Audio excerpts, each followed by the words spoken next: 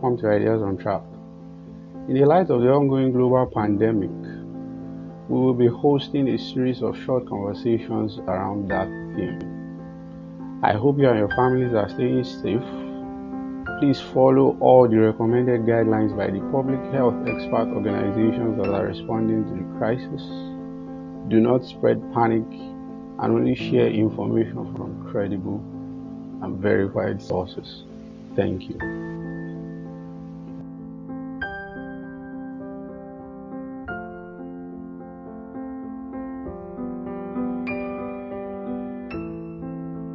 This is Ideas on Trapped Coronavirus Quickcast, and I'm here with Dr. Ike Anya. Dr. Ike is a public health physician and consultant, and he has worked on outbreaks, both small and large, in the past. Welcome. Thank you very much, Toby. Where I'd like to start is, as we know, Nigeria, some of the hotspots in Nigeria, Lagos, Ogun, and the FCT are currently under lockdown. Yes. So now, I think what I first want to know is that at this point, is that our best strategy? For example, Lagos is highly populated and some neighborhoods can be highly dense, Yes. So now, if we are not enforcing measures like social distancing and other hygiene measures at the neighborhood and street level, is lockdown going to be an effective strategy ultimately? Yes, I mean, I think I would like to start by saying a couple of things. One is that in an outbreak, outbreaks are always complex and delicate situations, processes to work with. And nobody anywhere in the world, I'm ready to be challenged on this. No one anywhere in the world gets it 100% right 100% of the time. You are having to make decisions very rapidly in the face of imperfect information and a situation that's constantly changing. So that's the first starting point, and with the resources you have to hand. So in terms of the lockdown, absolutely, it's, yes, it has its downsides. Yes, I'm conscious of all the issues around overcrowding and people's livelihoods and the impact of it. Those are all very valid comments and issues. But the other question is, what is the alternative? Test kits are in short supply across the world. The logistics to deliver a mass testing program, huge, even huger than the challenge of trying to enforce a lockdown. So, you do have to pick the best that you can and try to supplement those measures with other measures. So, I'm sure that it's not just the lockdown that's going to be happening. There's going to be some identification of cases and contact tracing. I know that the expansion of testing is happening or is in the process of happening. But, that's the reality. It's interesting. I mean, if you look across the world, different governments, different countries are taking different approaches. And that often happens with outbreaks of completely new infections.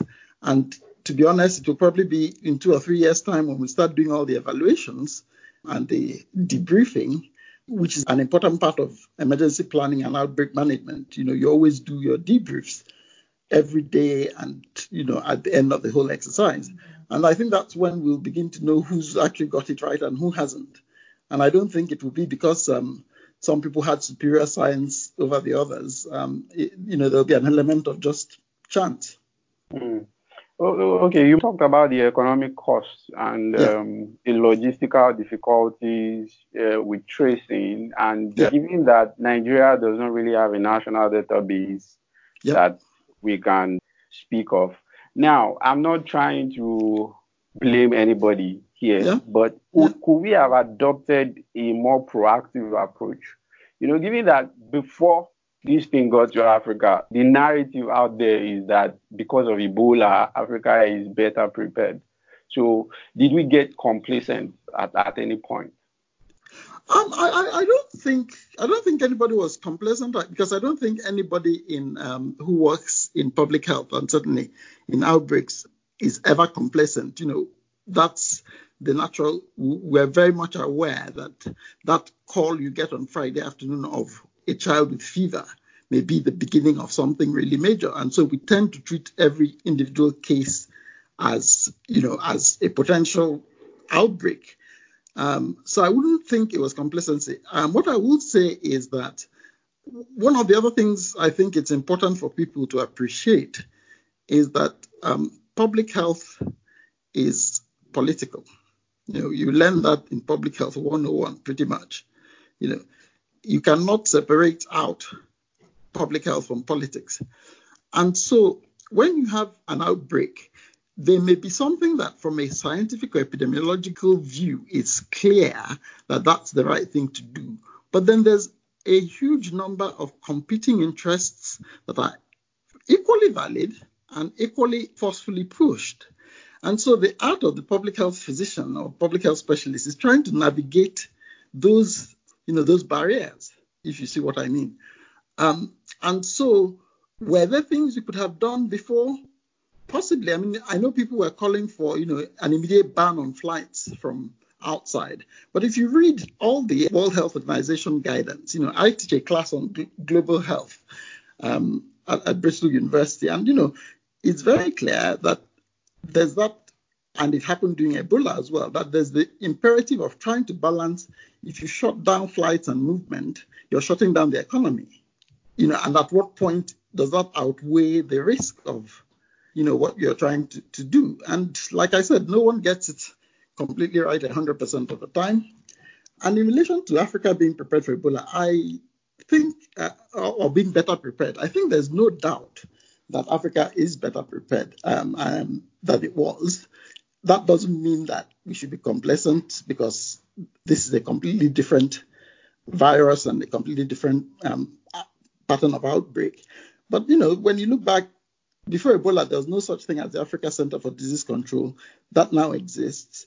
In Nigeria, we have the Nigeria Center for Disease Control, and I've got to declare a conflict of interest. The chief executive is my very, very close friend and former business partner. But, you have people like that in position in various organizations. The West Africa Health Organization, you have Professor Stanley Okolo, who used to be professor at UCL hospitals here. And then there's also, the scientific laboratory background. We didn't have labs. In Ebola, we had to send all our samples to Dakar, and the delay that caused alone. Now we have several labs across Nigeria. So I think, these are all the things that need to be taken into context. We have many more field epidemiologists trained. Back in March 2018, I think, I helped organize and run the first ever simulated outbreak in West Africa. That was the first ever time. And in the process of doing that, trained up a whole bunch of people who had never taken part in exercises before, hadn't done simulations before, and they were passing that information on. The Africa Field Epidemiology Network has trained up quite a lot of epidemiologists. And, without trying to be complacent about it, people may complain now about how long it's taking, say, the NCDC or the Public Health England or the NHS to respond. But, one of the things is that we're probably getting the best that we can under the circumstances with the resources that we allocated to these organizations, because that's something else to remember. True. So talking about balancing competing interests now, given that there really isn't a moratorium to outbreaks, this could go on for a while. And given that there isn't a moratorium on what? On outbreaks. Yeah, they happen all the time, yes. Yeah, and it could go on for a while. There's no time limit, so to speak, and at least in any precise sense. And also the economic cost. People talk about universal testing. Do you think that's a viable strategy? Where everybody, is there a future point where the safest path, at least without a vaccine, is for everybody to get tested? Well, in an ideal world, that's what you'd want. In an ideal world, we would roll out, test everybody today, right? So everybody would know. But the reality is, what is feasible, what is practical? On one hand, my natural inclination as an optimist and someone who tries to deal with problems is that I believe there's very little that's impossible. So I can't say universal testing is impossible. I think with enough will in the world and the right people, you can pretty much do anything. I mean, look at some of the rescue packages that are being announced by central banks and, treasuries across the world. If you had suggested 5 months ago, that you wanted extra funding for this or that, they would have said no money. So I think universal testing is a possibility, but how realistic is it? And so I think that's where, obviously, sort of there are a number of things that are working at the same time, and I think that's what's in some ways exciting about where we are, if you can use exciting about such a dire situation, is that there's been this explosion in innovation and the, if you like, channels that facilitate innovation. If you think back 20 to 30 years ago, if there was an outbreak, it was pretty much something that the health ministry or department dealt with, with perhaps some support from other departments. Now, you have civil society groups, you have tech developers, you have young people just doing their own thing, partly facilitated by the internet. And so there's this huge explosion of innovation. So who knows what will emerge? I think, obviously, you cannot base your strategy on who knows what will happen. So you've got to face the practical. So I think, yes, probably a ramping up of testing, yes. I don't know, but it will probably have to be targeted in some way in order to make the best use of the available resources. I can't exactly spell out how that is, but there are ways of sort of identifying who's at highest risk, or at least estimating who's at highest risk and who needs to be tested first, and trying to match that to what's available. Okay, so you talked at the same time about using the tools we already know work, so social distancing, where necessary, self-isolation, lockdowns, and combining that with identifying and tracing cases as far as possible. Yeah, and let's go back a bit to social distancing. What do you really think would make that message really sink in? Because at least based on my own observation and what you see on social media, and people are not really, especially at the local level, people are not really social distancing. Is it that they do not fully internalize the threat, or this is just an elite problem? Well, I think I'll say a couple of things. I often say to students and, in public health, when they ask me questions, I often say, if we could work out how to change human behavior, the magic bullet for changing human behavior, whoever does that will probably be a multi-billionaire. And, public health could pack up its shop and go home, because that's at the core of most of what we face. But the reality is, when people aren't internalizing a message from public health, what you want to understand is, why is that? Because often what people think is irrational, there's usually a very rational reason behind it. It may not make sense to someone else that's not in that reality. So I think that would be the starting point, trying to understand from those people, what it is that's making them not take social distancing seriously. Is it that they don't believe that COVID exists? Is it that they don't believe that it's fatal? Is it that they believe that they are protected? Or is it that they feel there's nothing they can do because, their circumstances, their living circumstances, their business circumstances means that they can't really, socially distance, and so they think, well, or are they just so hopeless, thinking, my life is worth nothing anyway, so, COVID is just one more in many threats I'm facing now, so I might as well, and that's where, when I talk about everyone having a role to play in this in the response to this. That's where it'd be interesting if we had, sociologists, anthropologists doing some of this work, trying to understand, some of our advertising people, they do it all the time for their markets, for marketing their products. Could they help do some of that? They know how to sell, cigarettes to those local people. They know how to sell all kinds of things to them. So how do they sell, social distancing to them? Yeah, true. I'm not seeing, I'm seeing lots of criticisms of the advice for social distancing in overcrowded situations. I haven't seen yet any proposed solutions or alternatives being put forward. And I think, it is right that we criticize and contextualize recommendations that come from health authorities. But, it would also be helpful as we do that to think about, well, what could be done instead? Because the reality is, you can't rehouse millions of people overnight. So they are going to live in those slums.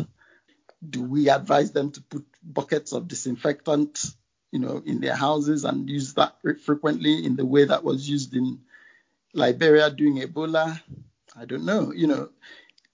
Part of the thing about something like this is it's a time to try out new things because no one knows.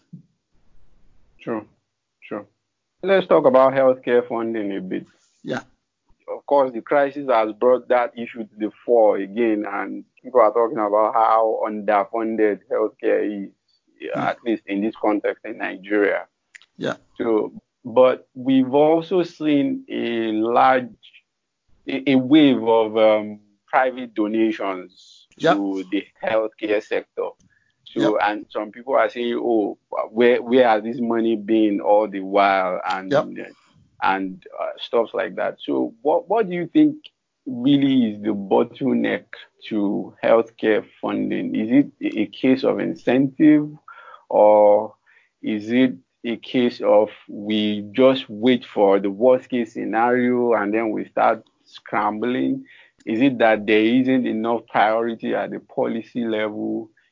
How do we balance the private and the public incentives around the healthcare funding? Okay, I'll start with, one of my favorite mantras, especially since we started Nigeria Health Watch and EPI Africa, and I started working more in Nigeria and across the African continent, was to begin to flip that question about what we don't have in the Nigerian health system or the African health system, to start asking, are we doing the best with what we do have? So we don't have a CT scanner or an MRI scanner in this hospital, but we do have an X-ray machine. Are those X-rays being produced to the best standard? Are they being read in the best way? And are the results being applied consistently in the best way? We don't have, the fancy pediatric wards, but WHO guidance on treatment of malaria in under 5s, are we consistently delivering that to every single child in every health center in Nigeria? Maybe these are some of the things that would help. And I think that also sort of links to the spending side. Of course, I could repeat endlessly what everyone says. Healthcare is underfunded. It often takes emergencies like this to loosen the strings of the purses of private individuals, but also of government. In Nigeria, is an example. We had been campaigning through Nigeria Health Watch, through the Prevent Epidemics Nigeria campaign for, I think, probably 18 months or so about funding for epidemics and making sure NCDC had what it needed. And that didn't really come through until the last couple of weeks, and so you have that. But I think, yes, people do have, private people, public people are not, and organizations are probably not funding as much as they should.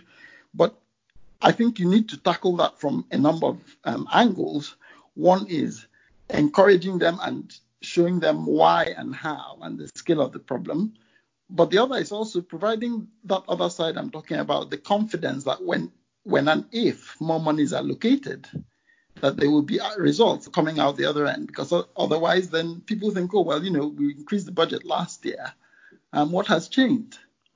And the examples of people who are doing great work. Last November, we held a conference on quality in healthcare. And, it was impressive seeing examples, Federal Medical Center, Ebute Metta, a government-run hospital. What the medical director, Dr. Dada, there is doing, acknowledged by everyone, the cleanliness of the premises, the attitudes of the staff, lots of things that have changed. This is a public institution facing all the same financial challenges that the others face, facing all the unpaid salaries and unreleased funds that others face. There was I've forgotten her name, the medical director of the General Hospital, Ijede, in a rural part of Lagos State, who is doing quality assurance of her healthcare. When patients are leaving, there's a basket with a blue ball and a red ball. The blue ball is if you're happy, the red ball is if you're not. You put it in whichever box, and someone comes to ask you why you've put it there. They have customer service, in a village in rural Lagos. So I think, when we talk about finance, I don't want the conversation to focus on the government isn't giving enough, which it isn't, and it needs to, and we need to keep that pressure up. But at the same time, we also need to ask the other side of the question, when we do get given more, or even with the little that we have already, what are we doing with it? Are we making the most of it? On that note, is it a culture thing or is it an economy-wide thing, in your opinion? Because, from what you're saying, I can imagine other industries in Nigeria that do service delivery having the same complaints. People not maximizing the resources, the quality of service is poor customer relations, and shortage of skill and results and all that. So is it really a function of the society then? And the healthcare in this case is just one of the victims, so to speak. Yeah, I think to a degree that's correct, because you can't, you employ your doctors and nurses, and cleaners and the hospital staff from the society, and you can't expect to have excellent staff from a society where the incentives generally are not geared to reward excellence. So so I don't think it's cultural. I don't think it's anything naturally ingrained. I've worked in Nigeria, I've worked in the UK. I don't think there's any difference in the quality of people I've worked with. I think what's different is the systems under which they work and how the incentives are geared and laid out. And for me, that's also why one of the things I'm really passionate about is recognizing and highlighting those people in Nigeria against all odds are delivering change, are doing the right thing. Because as I often say, it's easy to do a good job in London, New York, or Washington when you wake up and go to your office and everything you need is there to do your job. Yeah. What motivates someone in Nigeria with salaries unpaid for months to go to work on time and there are people doing it? At that conference I talked about, we had someone talk about a midwife in Kaduna State, I think it was, who went to visit a family that had triplets 28 times in 1 month, often with her own money. And as a result of those frequent visits, was able to support the mother of the triplets to do exclusive breastfeeding for the first 4 months of those babies' lives. Now, exclusive breastfeeding for one baby is hard. To do it for 3 is nothing short of miraculous. And, that midwife is also a Nigerian midwife. She's also probably not paid enough. She's also probably facing all the other challenges. So we need to understand better what keeps those sorts of people going. And we also need to identify them and celebrate them and tell them you're not mad. It's the other 99% who are mad. I like that.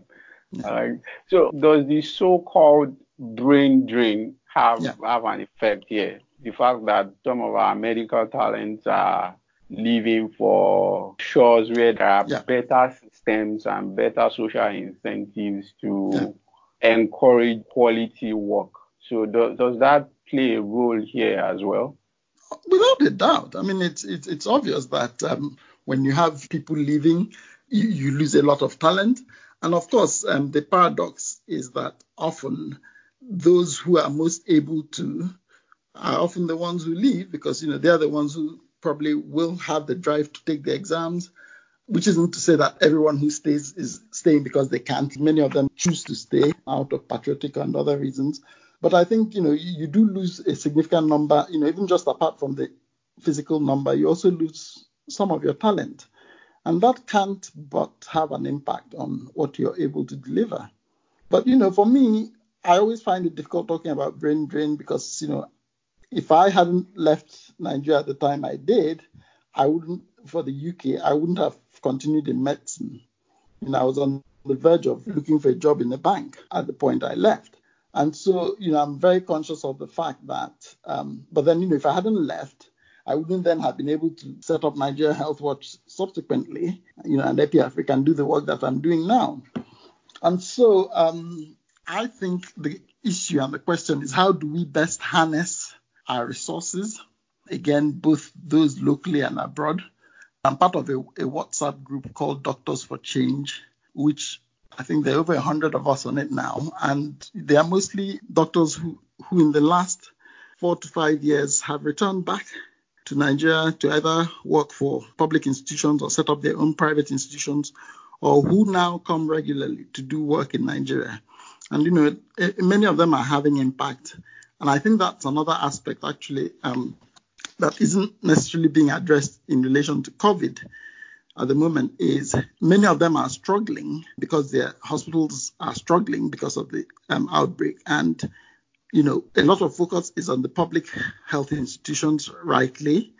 But given the dire shortage that we have in Nigeria, we need to make sure that the private hospitals and medical centers are still also alive and functional and able to contribute to the response because we're going to need every single hand on deck.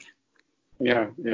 So I would like to talk about healthcare workers in the light of the crisis. They are also exposed.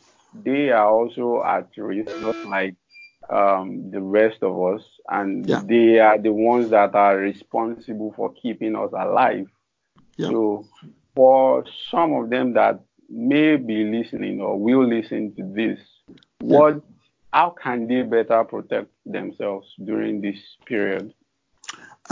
If we're talking about Nigeria, or I think obviously globally, my first piece of advice to everyone, every health worker, is to find out what the guidance on personal protective equipment is and what precautions you need to take, and make sure you take them consistently. It's difficult when you're working in a very busy and, pressured environment, but it's very important. It's important that you look after yourselves because, as you say, they are the ones who are holding up the rest of us.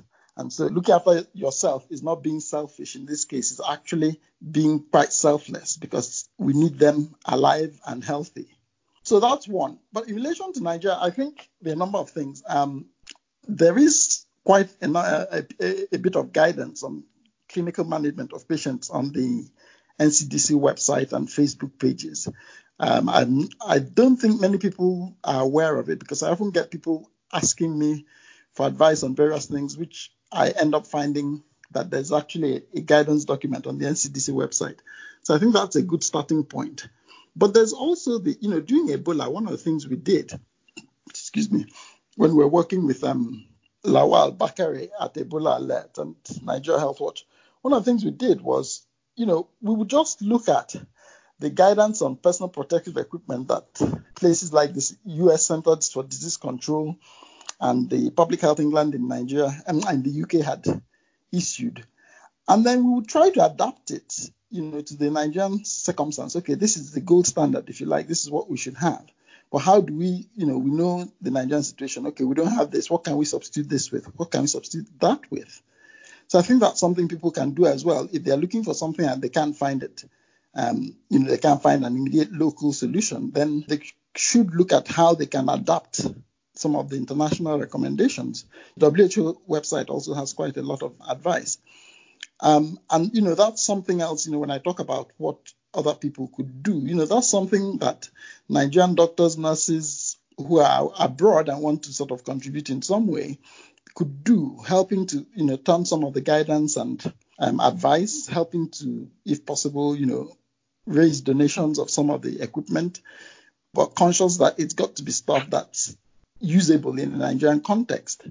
But, I think those are some of the things. But like I said, it's really about being resourceful and realizing that protecting yourself is important.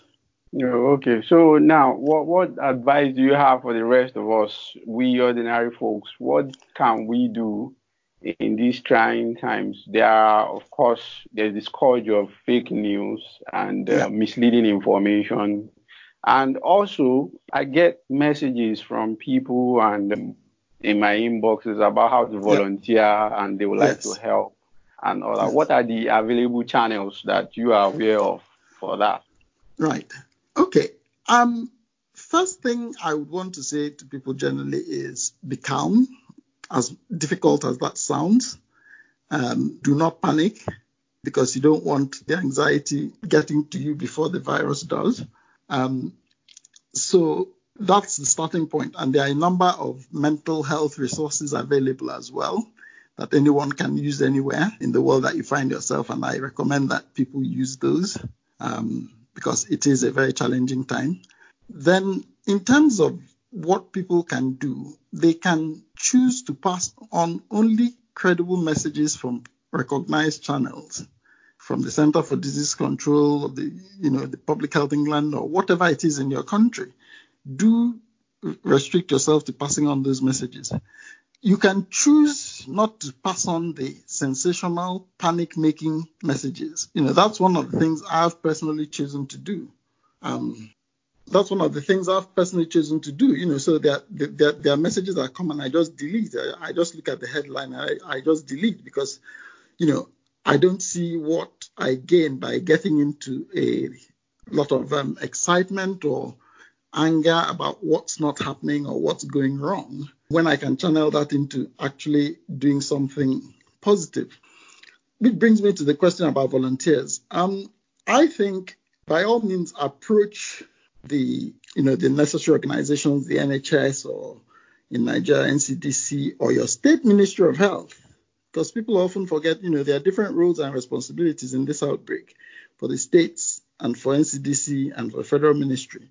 So do reach out to them, but also reach out to other voluntary groups. There's the Red Cross, there's all sorts of other different groups, who might be working. They might not be the immediate responders, but they also need support and they're also working on that. So that's one. I know, for instance, that, NCDC on their Facebook page and Twitter, they are very responsive, usually within 24 hours. So that's probably, reach out to them there and see, and probably follow them because they will probably at some point, if they do, issue calls for volunteers. But I think it's also important in doing that to be conscious of the fact that these people are under a lot of pressure, all these organizations, whether in the UK, the US, or Nigeria, or anywhere in the world. And so if they don't respond immediately, they don't respond in the way that you expect, we probably all need to exercise a bit of patience with them and understand the kind of pressure they are dealing with and their need to focus their resources on what's most urgent. Which then brings me to the other step, which is, do you actually need to volunteer with NCDC or with Public Health England or the NHS?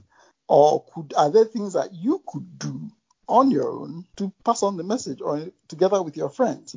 You could, for instance, set up a group that passes on or creates, let's say your media advertising people. You could take some of the messages that are already on the existing websites, as long as you're sure you're sticking to the correct message. You can find more creative ways of sharing those.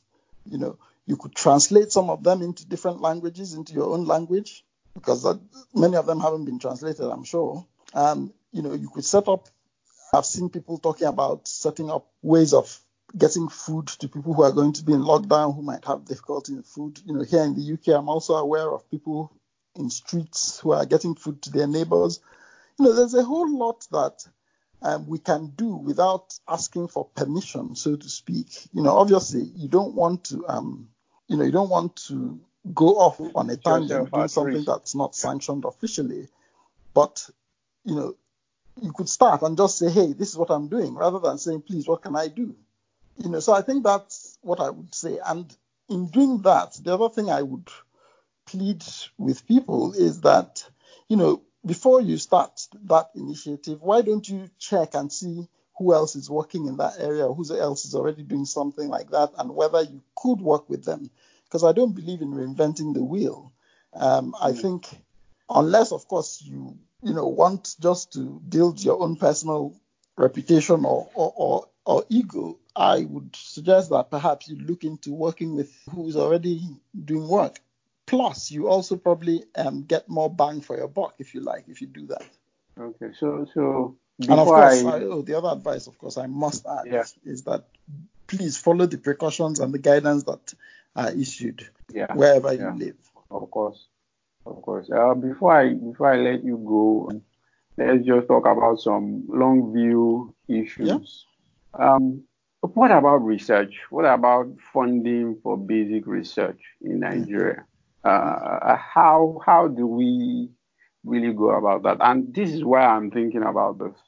I mean, the crisis, of course, has created some bottlenecks around supply chains. People can get test kits, ventilators, and things like that. And you look at, say, a country like India, which is the leading exporter in the world of generic drugs. Are we really doing enough in terms of research in Nigeria? Are we pouring too much money into, say, tertiary education as opposed to funding basic intermediate research? It does not necessarily have to be cutting edge stuff like in the developed world, but generics and synthesized pharmaceuticals and stuff like that. How do we go about that? What would be a useful policy framework? Yeah, I think there are a number of ways of looking at this. First is, that my earlier point in the health sector about accountability, it also applies to our universities. What research are they actually doing at the moment, and what are they producing in relation for what, the little that they're getting, right? Yeah. So, and putting in place a system that holds them to account on that, if you see what I mean.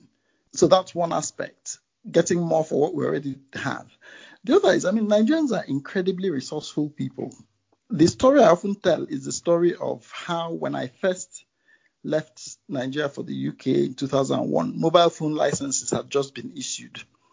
That was they'd been issued maybe June that year. I left in September 2001. I didn't come back to Nigeria for 18 months, 20 months after that. When I came back, on virtually every street corner in Lagos, there was a handset repairer. These were people who 18 months before had never seen a handset.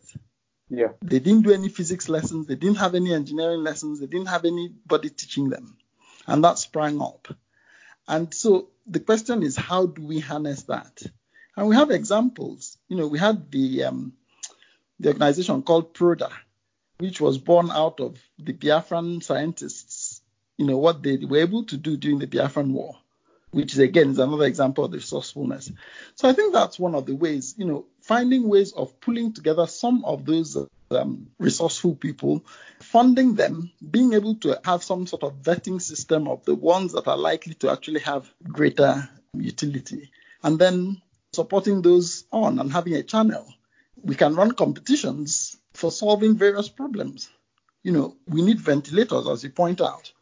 Are there people who can come up with different solutions? I've just had a message this morning from a returnee doctor who says he's teamed up with a biomedical engineer in Enugu, and they are going to ask people who have broken down ventilators in any form across Nigeria to send them to them and to see what they can cannibalize and use to create more that function. That sort of thing. That's, people like that need to be identified and supported, both financially and also in terms of resources to get what they need, for instance, around getting some of those products tested and through the, things they need to get to market. Yeah. So I mean, basically, what I'm calling for is some kind of innovation fund and process. Yeah, I agree with you. I agree with you. So thank you very much for talking to me. Thank you, Toby, and I've appreciated the opportunity to share some of my thoughts.